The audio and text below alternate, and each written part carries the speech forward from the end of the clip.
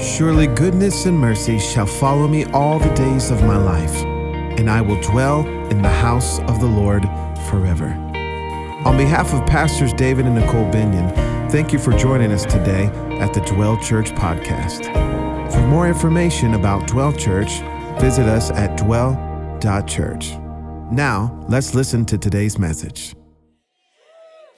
I keep saying that every Sunday. It just feels good in here all the time. And I love what we are nurturing in this house.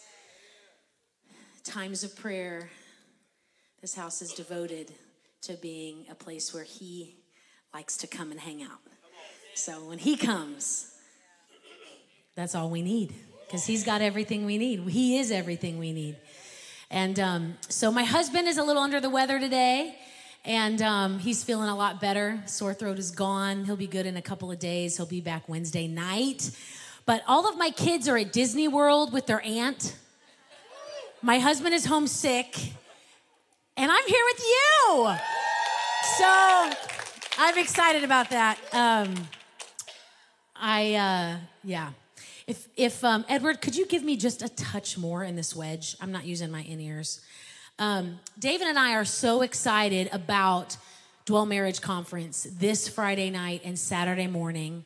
Our creative team, we've been planning some super fun things for those of us that are going to be here, learning more about godly marriage, just, how to live with each other, how to honor one another, how to love one another.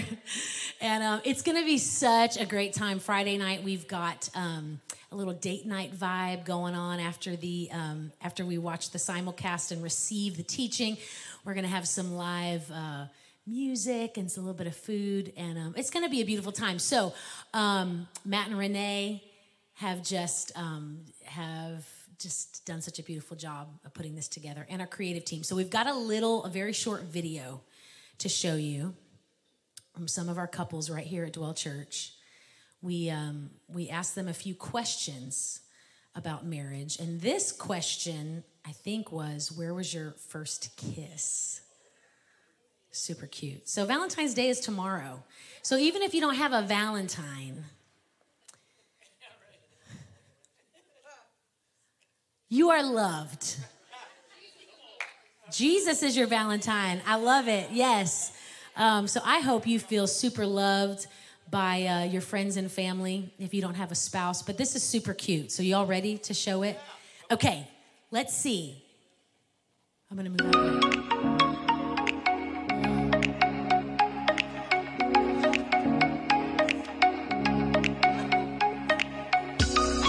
My parents. Garage.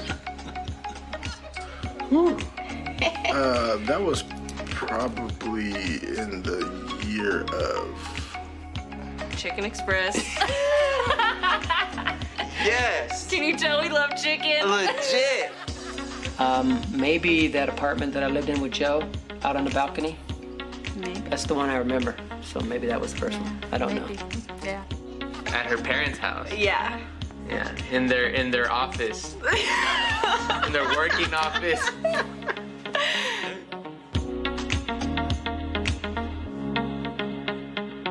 So fun. I remember me and David's first kiss. It was wasn't that eventful. It was sweet. Babe, I know you're watching. You were so honoring and respectful of me, and so it was just very sweet. And anyway, he's watching today. Everybody say, hey, Pastor David.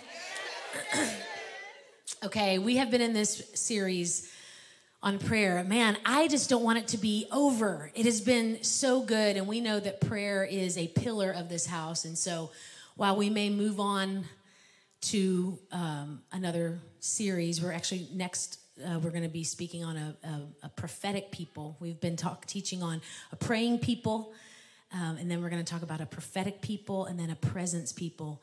But this has been so beautiful, and the word I'm going to share with you today, I've really been marinating on since we began this series. I was diving into some teaching, and I've just gleaned so much. So here's what I've learned: if something helps me, it's going to help other people.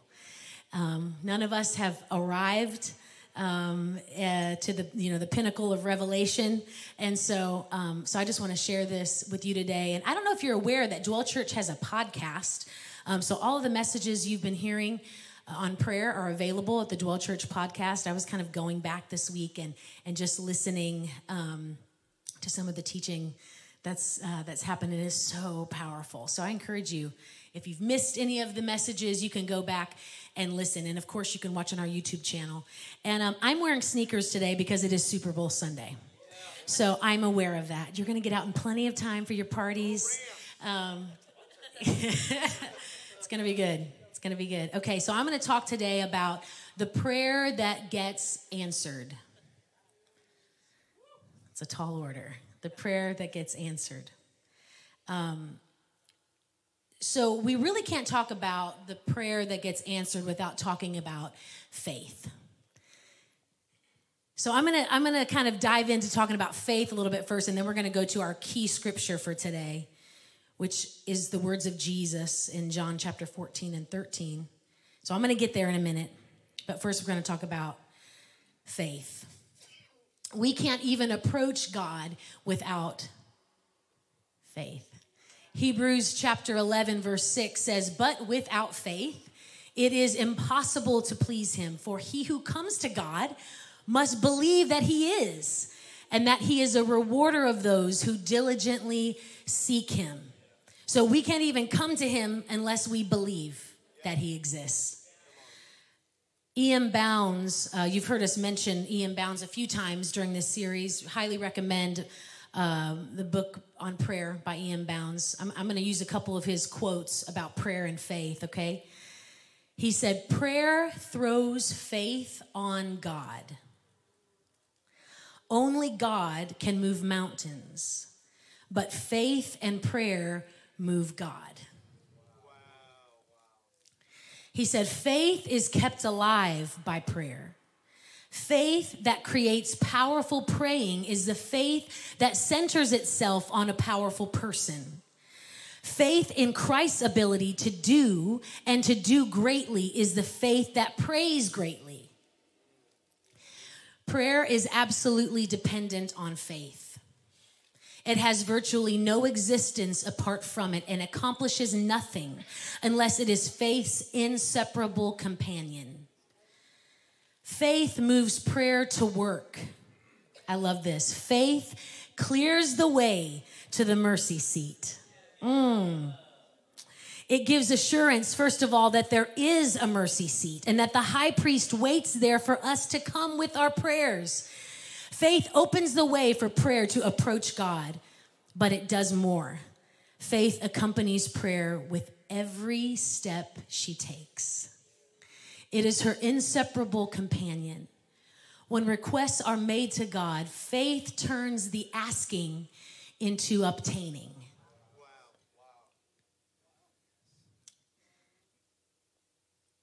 So how do we step out in faith? You know, we've all heard, probably many of us who have been in church for a while, and in the circles probably a lot of us have been in, we've heard so much teaching on faith. But I want to say this. Faith is not a mental assent in that if I just say something enough times, and I believe in the power of declaration, but faith is not just if I just believe it enough, then it's going to happen. It's much deeper than that. How do we step out in faith? Step one is we start with God, not us. We start with his sovereignty and what he is able to do. We start with his goodness. We start with God's will and desire for his kingdom to be expanded in the earth. Acknowledging God's sovereignty brings me to my knees to say, "You are God and I am man. And what pleases you pleases me." So we start with God, not us. Step two, we determine to obey. Somebody say, determine to obey. Faith is obedience, and obedience is faith. Faith is not saying something enough times until I believe it and making some mental assent. Faith is obedience. Disobedience releases unbelief in my life. Obedience releases faith. How do we increase our faith? Man, we obey. Obedience releases faith. Even though we may feel like we have unbelief at times, when we step out in obedience, we are proving that at a deeper level, we have faith. Don't mistake your wavering emotions for unbelief. There will always be a measure of doubt and fear in us, but the Holy Spirit is there to empower us to step out anyway. He just needs our willingness to obey. You cannot obey God without experiencing an increase in your faith, because obedience releases faith. And that's one of the things I love about worship and coming to Him. A couple weeks ago at the end of the service, and we were just having a beautiful time in the presence, and I felt led to just pray to break off disappointment over some of us. And, the enemy tries to get a foothold in our lives of unbelief.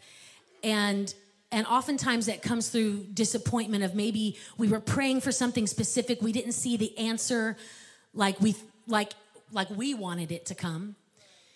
And so there is nothing like obedience to break off disappointment. There is nothing like worship to crush disappointment. That's what I love, because when I come to Him rightly, the way He tells me to come to Him, we don't come to Him just any way we want, right? We come to Him a living sacrifice. When I come to Him in worship, I can remember back several years ago when our youngest son was diagnosed with autism. He was 4 years old.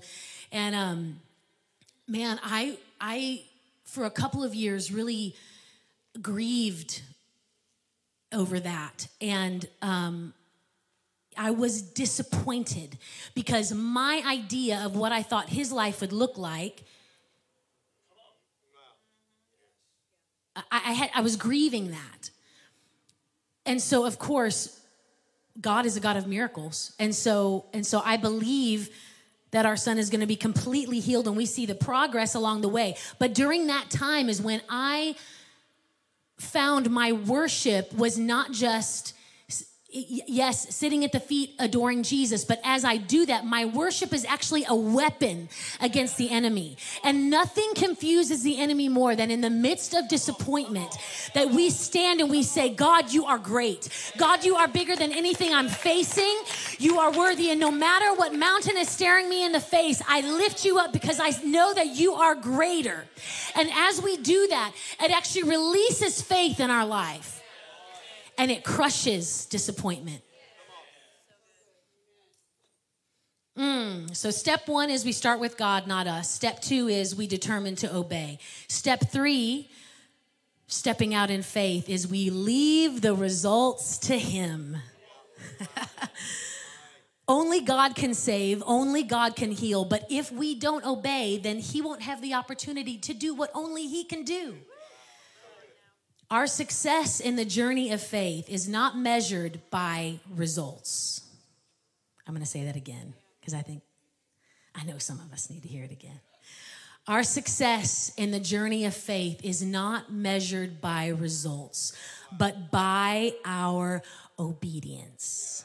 Wow, so good. So I did a little more study on faith, and I found out what is the biblical meaning of faith. Faith in the Old Testament is defined by the Hebrew word aman, A-M-A-N. And the root meaning of aman is reliability, firmness, or trustworthiness. I hope you don't get bored with this little word study, but here we go. In Hebrew, there isn't a noun for faith, but the noun form develops into 2 words. The first of which is truth, which means that upon which we can ultimately rely and count upon. Truth is constant and unchanging. Truth is what lies at the foundation of all reality. So when we take this root meaning, reliability, firmness, or trustworthiness, and when we turn it into a verb, it means to believe or to have faith. But the sense of it is that you consider God to be reliable or firm. So the emphasis of faith isn't on me or my action, but the emphasis is on the object of my faith, which is God. To have faith is to consider God as reliable and firm, trustworthy and solid. And as a result, I am placing my trust and security on him. And that is the most solid and firm thing I can do, because God himself is the very bedrock of all reality. So faith is a decision to rest my life on him. There's no safer place. Faith is far more than a mental assent. I'll say it again. Faith is actually the decision of the whole person, mind, will, and emotions. To take our lives and place them on a foundation which we believe is reliable, unchanging, and true on God himself. Faith is the readiness to give up anything that hinders our being able to build on this foundation. Faith always positions itself on the granite platform of the Word of God. So here are a few questions we can ask ourselves and we can examine our hearts.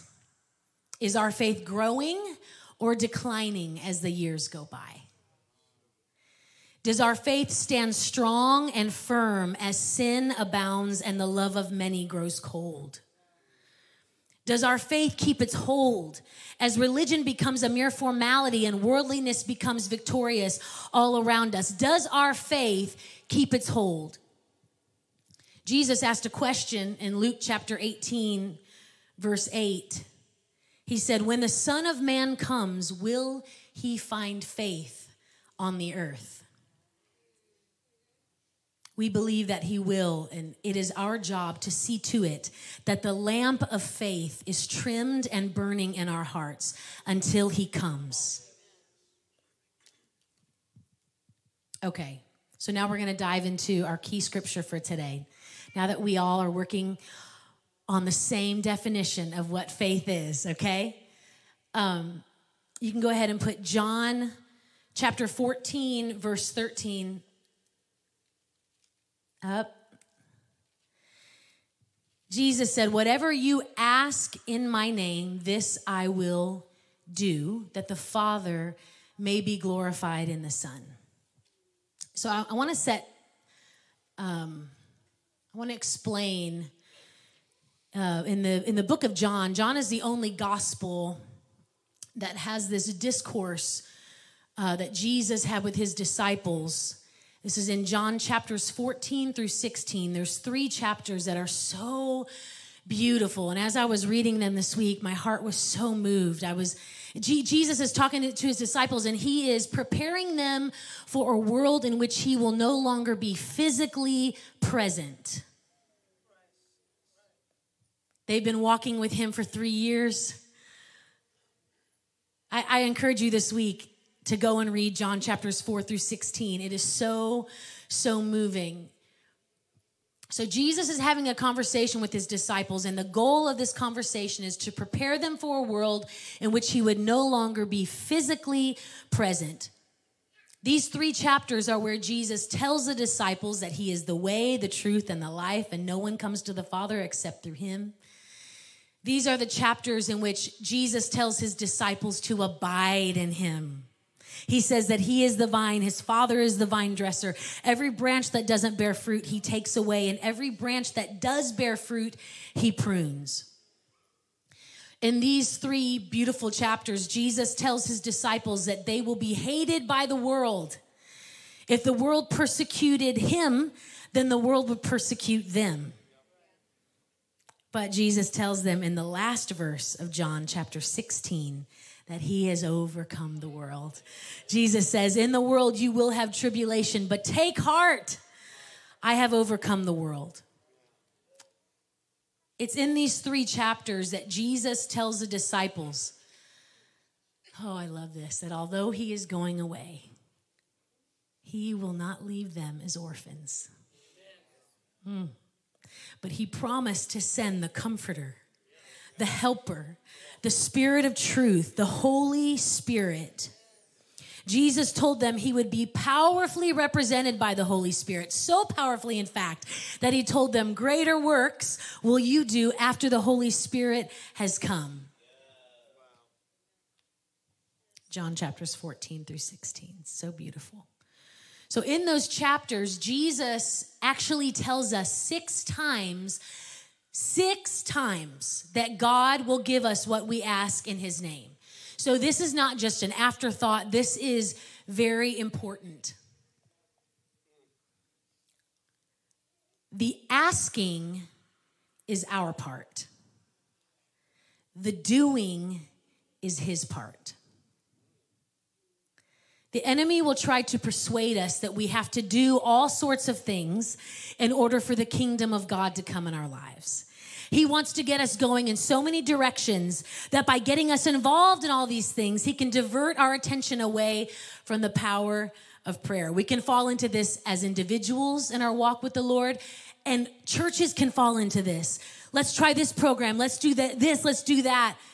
And we can get so wrapped up in all these things that no one is ever even actually praying.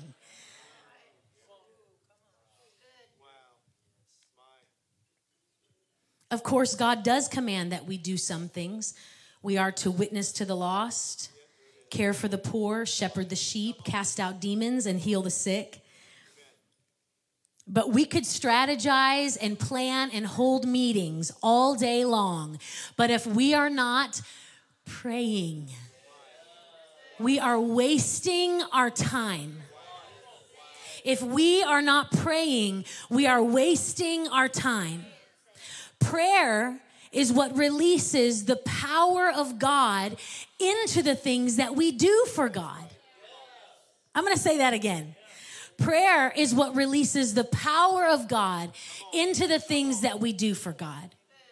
Prayer also reveals that a lot of what we're doing isn't even what God has asked us to do at all. As I was studying this week, I heard this story, a true story. And you can actually Google this and look it up. But in the 1990s, there was a Chinese apostolic leader who was released from prison. And he came to the U.S. to tour some of America's greatest churches. You know where this is going. Someone asked him, "What do you think of the church in America?" And he replied, "It's amazing how much you've been able to do without God."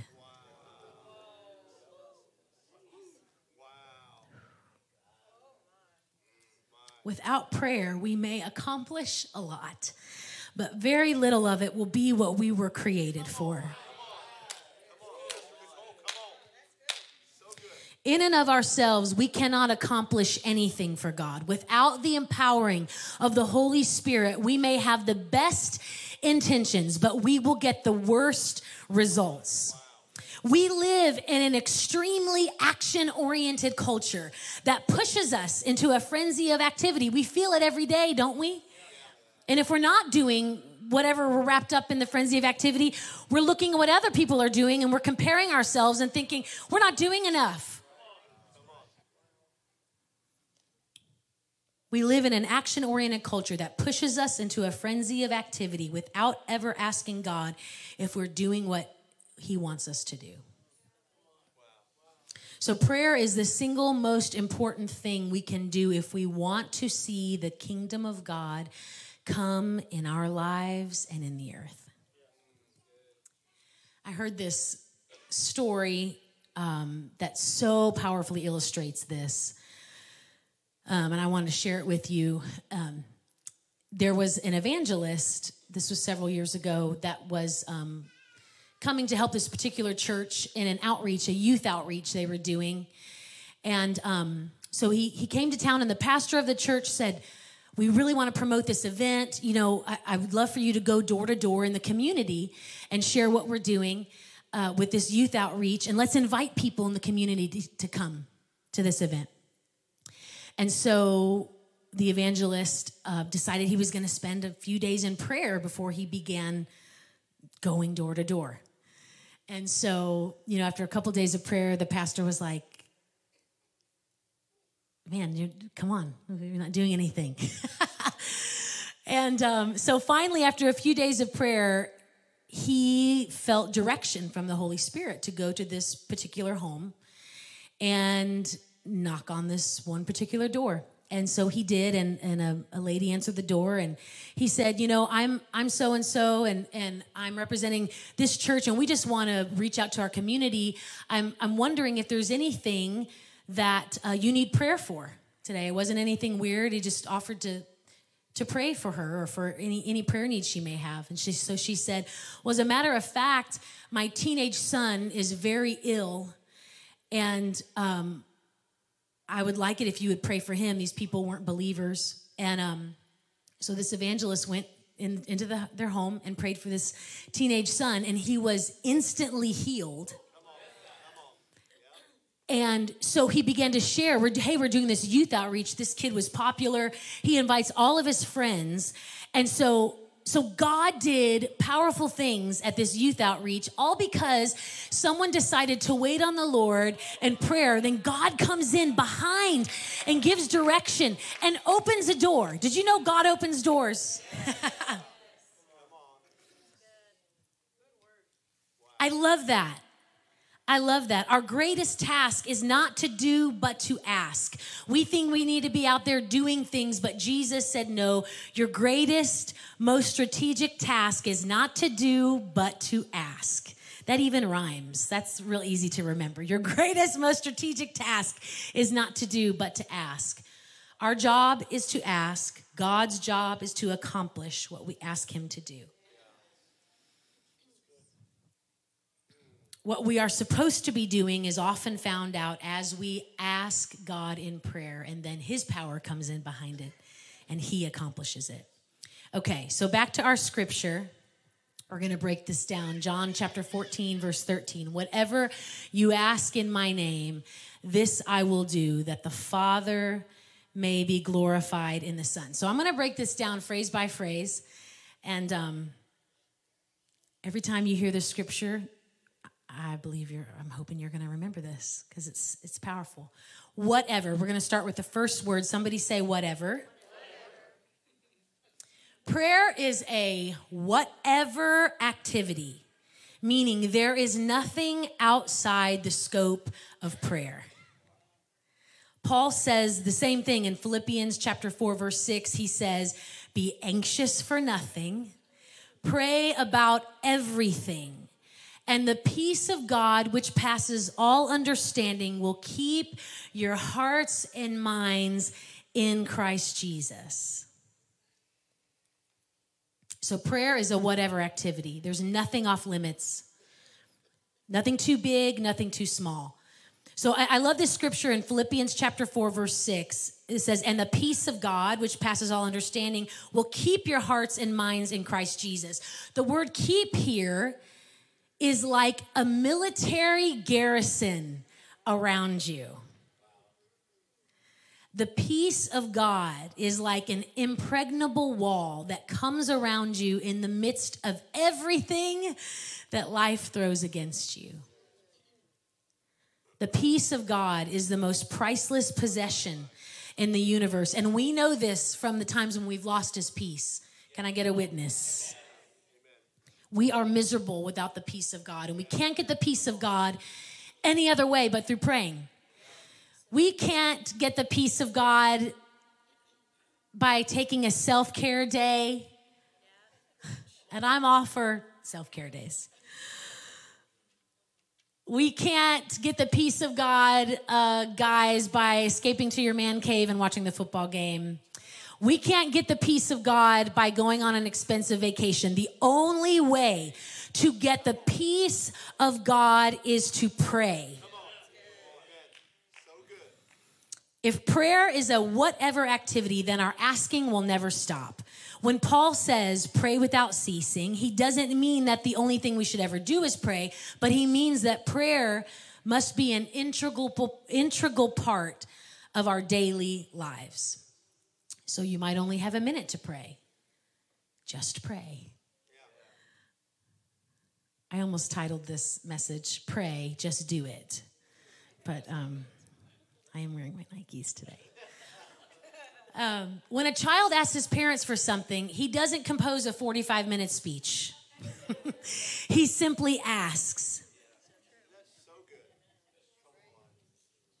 We think we have to earn something in prayer. We have to come with all these flowery words and no, just ask. I have another quote from E.M. Bounds. He said, "The simplicity of prayer and its childlike elements can form a great obstacle to true praying."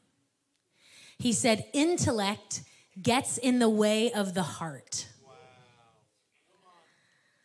Only the childlike spirit is the spirit of prayer. And it is no easy task to make the man a child again. In song, in poetry, in memory, he may wish himself a child again. But in prayer, he must be a child again in reality, just as he was at his mother's knee, free from guile or craft, sweet, intense, direct, trustful, with no shade of doubt, no temper to be denied. He must have a desire that burns and consumes, that can only be voiced by a cry. It is not easy work to have this childlike spirit of prayer." So, we've established that prayer is a whatever activity. There's nothing too big, nothing too small for God. We're supposed to come like a child to him with our needs. Okay, moving on in the scripture. You see it up there? Yes. Whatever you ask, say that with me. Whatever you ask. When Jesus taught us to pray the Lord's Prayer, he said we don't have to have a lot of words. Just ask. To ask is critical, and it is our part of the equation. The doing is God's part. God isn't as concerned about us asking for the wrong things. We can get so wrapped up in that. He's more concerned about us doing the wrong things. It is far better for him to correct us in our asking instead of having to clean up the consequences of our disobeying. In the process of our asking, God draws us closer to himself. That's what prayer does. We learn the heart of God through relationship, through prayer, through communion with him. In the process of our asking, God draws us closer to himself, and even if he doesn't answer our request in the way we thought it would look like, he answers the cry of our heart, which is to draw near to him. Jesus always required a person to ask. When Jesus healed the blind beggar Bartimaeus at the side of the road, it was obvious what the man needed. But Jesus asked him, "What do you want me to do for you?" Jesus was drawing out the request from the man's heart. We cannot underestimate the power of our asking.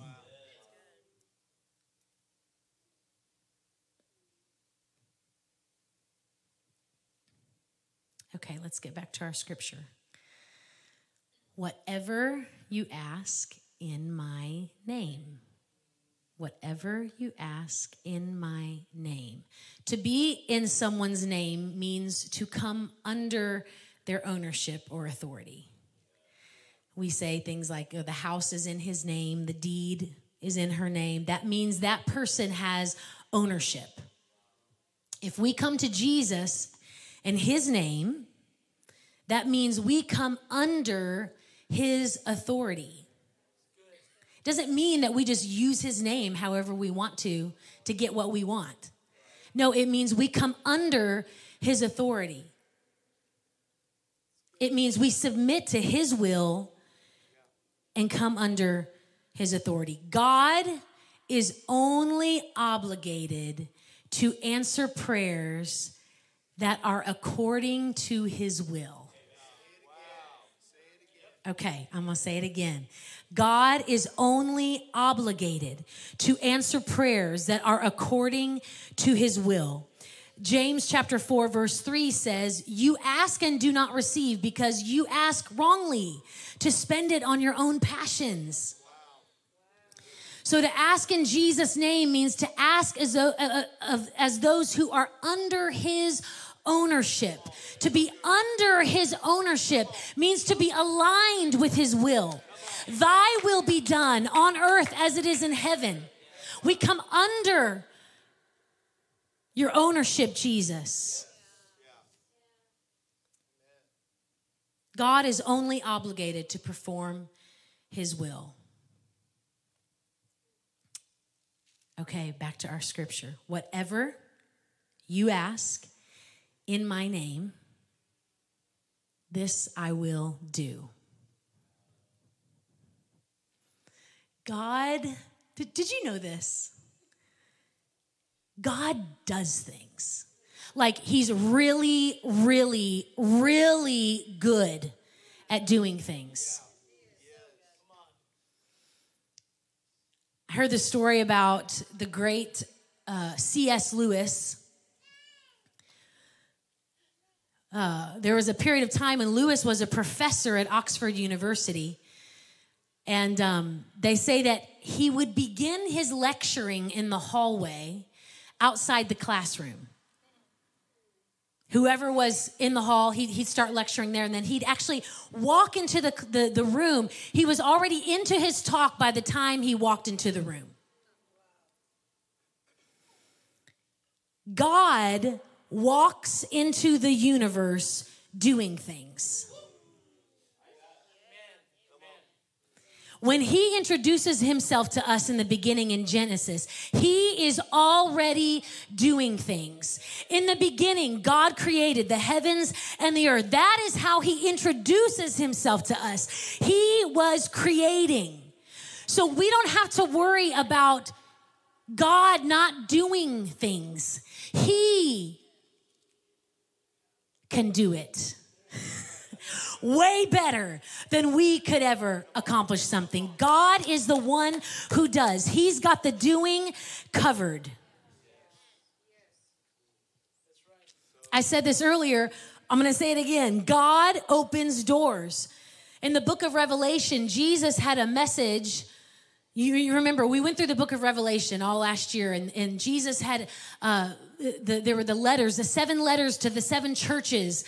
And the message that Jesus had for the church of Philadelphia in response to their prayer and faithful seeking, his message was not, okay, develop a plan to reach your city for God.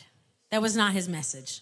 No, in response to their prayer and faithful seeking, Jesus said, I have placed before you an open door. God does things. God opens doors. Much like the example of God opening that one door for the evangelist, the story I told you. How much easier is it to go through the one open door that Jesus has opened than trying to knock on 100 doors and open them ourselves? That's how we got this building. You know, David and I have heard stories of pastors going through such, you know, just tumultuous season of raising funds for a building or, buying land, building, but finding a place. We know we don't own this place, but God opened a door. God opened a door. We didn't go trying to beat down doors. God opened this door, and he's going to do the same thing as we continue praying and seeking him for the property that we're going to own. God opens doors. In Matthew chapter 7, verse 7, Jesus said, ask and it will be given. Seek and you will find. Knock and the door will be opened to you.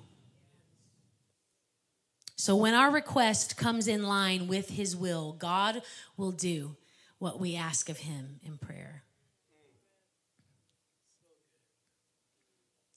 And the last phrase of this scripture, John chapter 14, verse 13.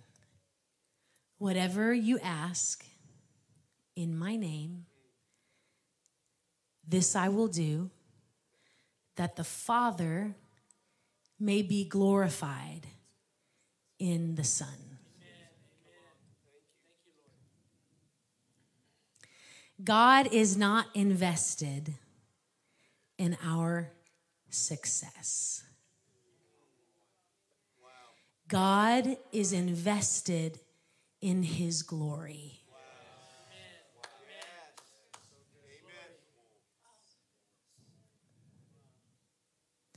We must never lose sight of the one ultimate goal for every Christian, and that is for God to be glorified in our lives. That is the goal of all prayer. Is this going to bring glory to God? Everything else in our lives tends to boil down to just being about us, doesn't it? As fallen men and women, we tend to build our lives around ourselves. But the Christian life is about God and the will of God, the desires of God, the purposes of God, and the glory of God.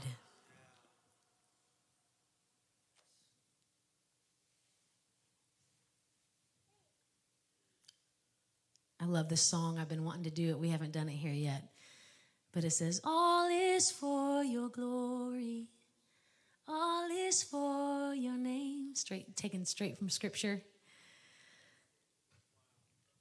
God is not invested in our success. I know that's not a popular message. He is invested in his glory. There's another practical way to look at this. Do we want our prayers answered?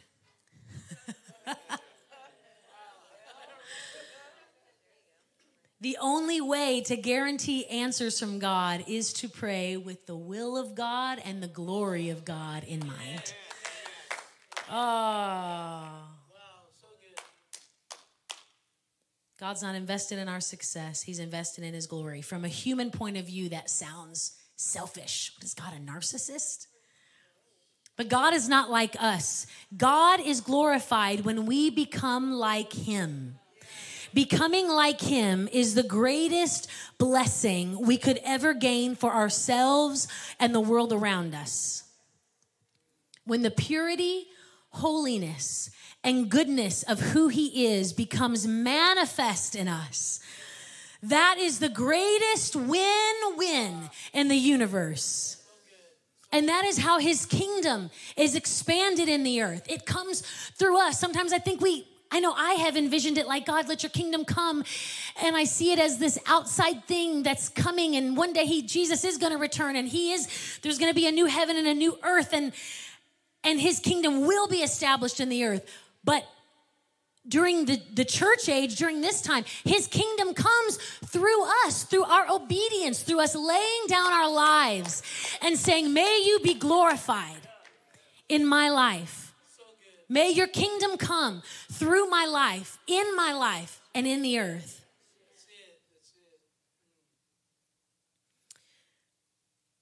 So we have unpacked John chapter 14 and 13. Let's just say it together. Whatever you ask in my name, this I will do, that the Father may be glorified in the Son. So, as I mentioned before, John's gospel is the only gospel that has this, what's called the upper room discourse that Jesus had with his disciples. But we're going to look at another scripture as I begin to close. I'm going to close because we have Super Bowl parties to get to. I have a husband to go tend to. Babe, how you feeling?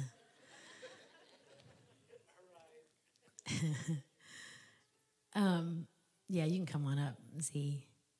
So 60 years after John wrote his gospel, he wrote these words in 1 John chapter 5, verses 14 and 15. He said, "This is the confidence we have toward him, that if we ask anything according to his will, he hears us.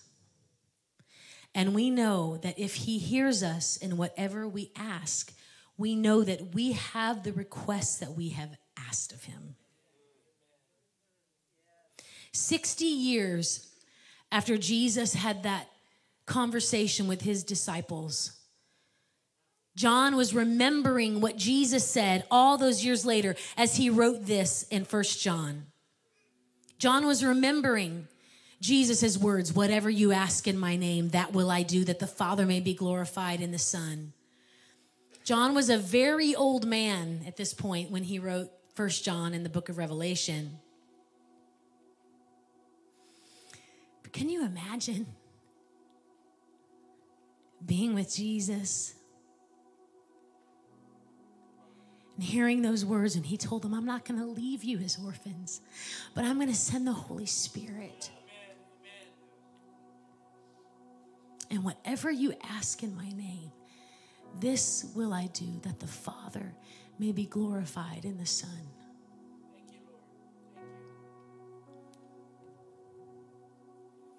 Jesus' words stayed with John. All those years later, this was a life lesson for John. Between that night when Jesus spoke those words to his disciples and 60 years later when John wrote 1 John chapter 5, these verses, John lived an entire lifetime of trial and adventure and challenges and accomplishments in which he must have tested over and over again the truth of what Jesus said that night. And John found out that it worked.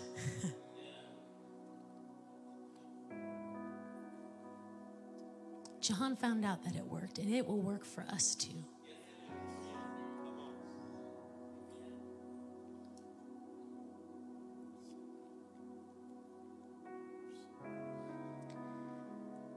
So Jesus, today, we thank you for your word. Your word is alive and active. It's sharper than any two-edged sword. It brings life to us.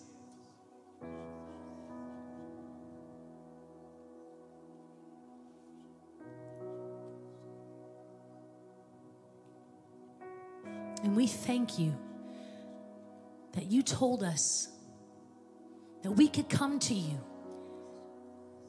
with anything, any need. There's nothing too small. There's nothing too big. And we are so grateful that we can come to you in your name, under your authority, submitted completely to you.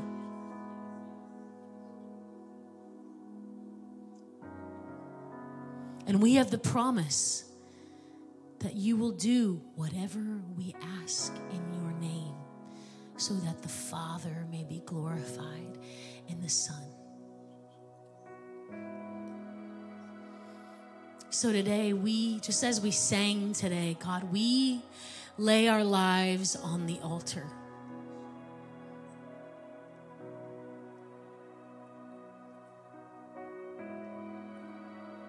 And we submit to your leadership. We submit to your lordship.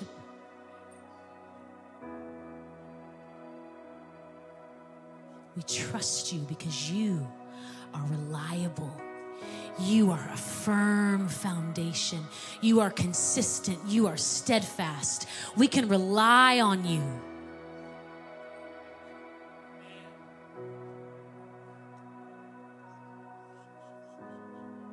And we build our lives on you. Jesus, the cornerstone. Jesus, the rock.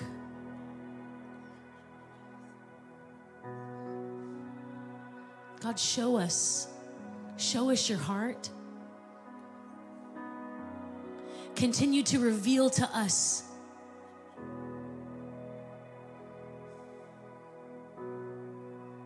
what to ask. Correct us in our asking.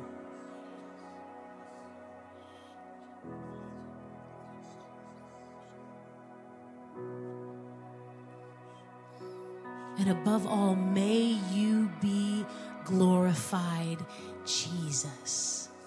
May Jesus get his full reward in our lives. When the world looks at us, may they see you, Jesus. Lifted up, be lifted up in our lives. Be lifted up, be glorified in this house. Show us your ways.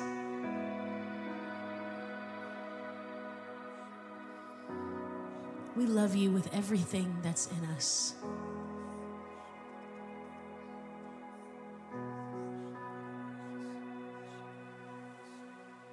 In Jesus' name. Thank you for joining us today at the Dwell Church podcast. For more information about Dwell Church, visit us at dwell.church.